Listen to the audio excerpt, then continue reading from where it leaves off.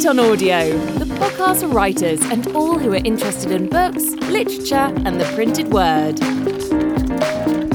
Write on Audio has moved to a weekly format, splitting our content into shorter, themed podcasts. Please be sure to subscribe in your favourite podcast app so you don't miss any of our editions.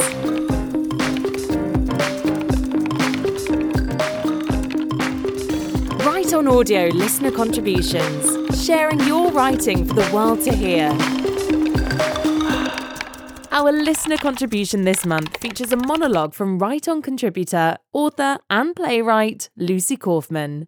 Lucy has had over 30 of her plays produced at theatres around the UK, gathering many glowing reviews from critics and audiences. She teaches playwriting and screenwriting for pen to print. Here's Lucy to introduce and perform her short piece, The Black Coat.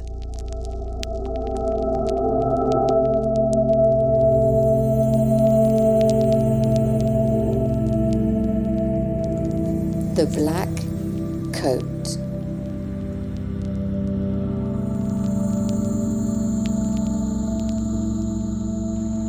I am wearing a dead woman's coat.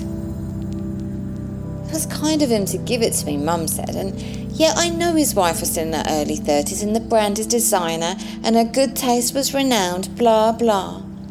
But it was still her coat, and Jemima is still dead.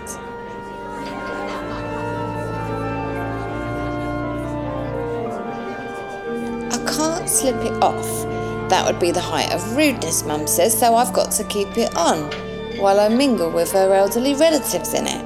At her wake, of all places. Well, at least it is black. God only knows what they're thinking.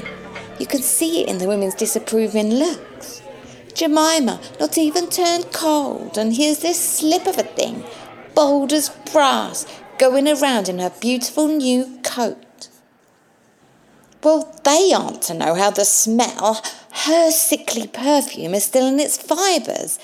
They can't feel how the sateen lining makes my skin crawl every time I think of her stepping out into that road. She was running back to the village hall, according to the local paper, believed to have forgotten her coat. Mum says he thinks he's doing me a favour, like I can't buy my own coats. But I know I'm doing him a bigger one. Well, what could a bloke do with it? Can't wear it himself. Charity shops are way too impersonal. No daughters or sisters to pass her things on to. Dad says it's a shame there were no children. He's got nothing of her left. Perhaps he couldn't bear to look at it. That's it. The coat is a constant reminder. He could have at least had the decency to burn it.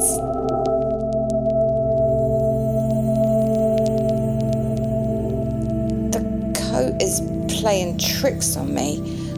Whenever I go into a room, it's there, lying across a bed or on the back of a chair, hanging on a hanger from the door. It taunts me, makes me pick it up. I can't help but put it on. And now it's hard to take off. Like it's stuck to me, made for me. It feels like a second skin. Maybe I should burn it.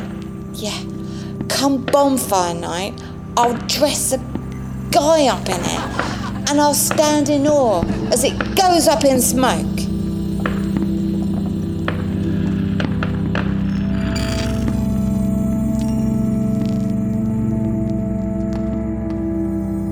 Tongues are wagging in the village. I sense their eyes on the coat at church. Why her? They might as well be saying. Perhaps they were carrying on. Just watch, they say. They'll be moved in together next week, married within the year. I have no idea why me.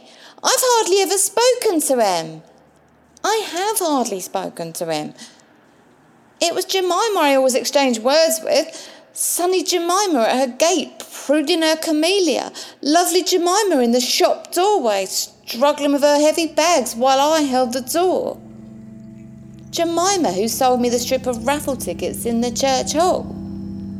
Jemima, who left the hall that day without her bloody coat.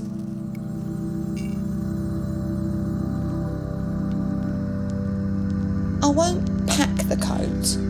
I'll leave it on the bed where they once slept.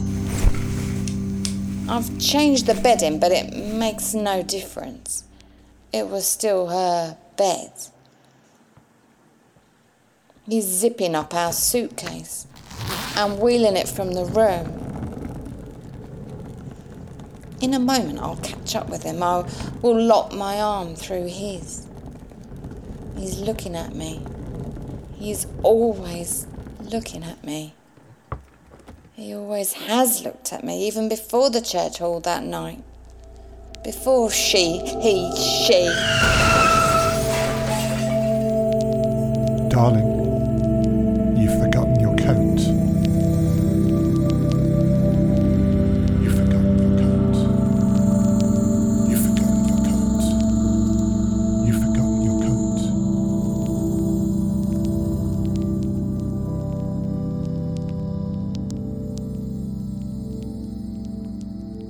Thank you to Lucy Kaufman for sharing The Black Coat with us on Write On Audio podcast. We'll print links in our show notes so you can find out more about Lucy and her work. We're always delighted to read your contributions, so if you'd like to see your words in Write On or hear them on this podcast, please get in touch. We'll share this link and all others mentioned in today's podcast as part of our show notes. I've been Tiffany Clare, and you've been listening to Write On Audio. Write On Audio is produced by Chris Gregory, and it's an Alternative Stories production for Pen to Print.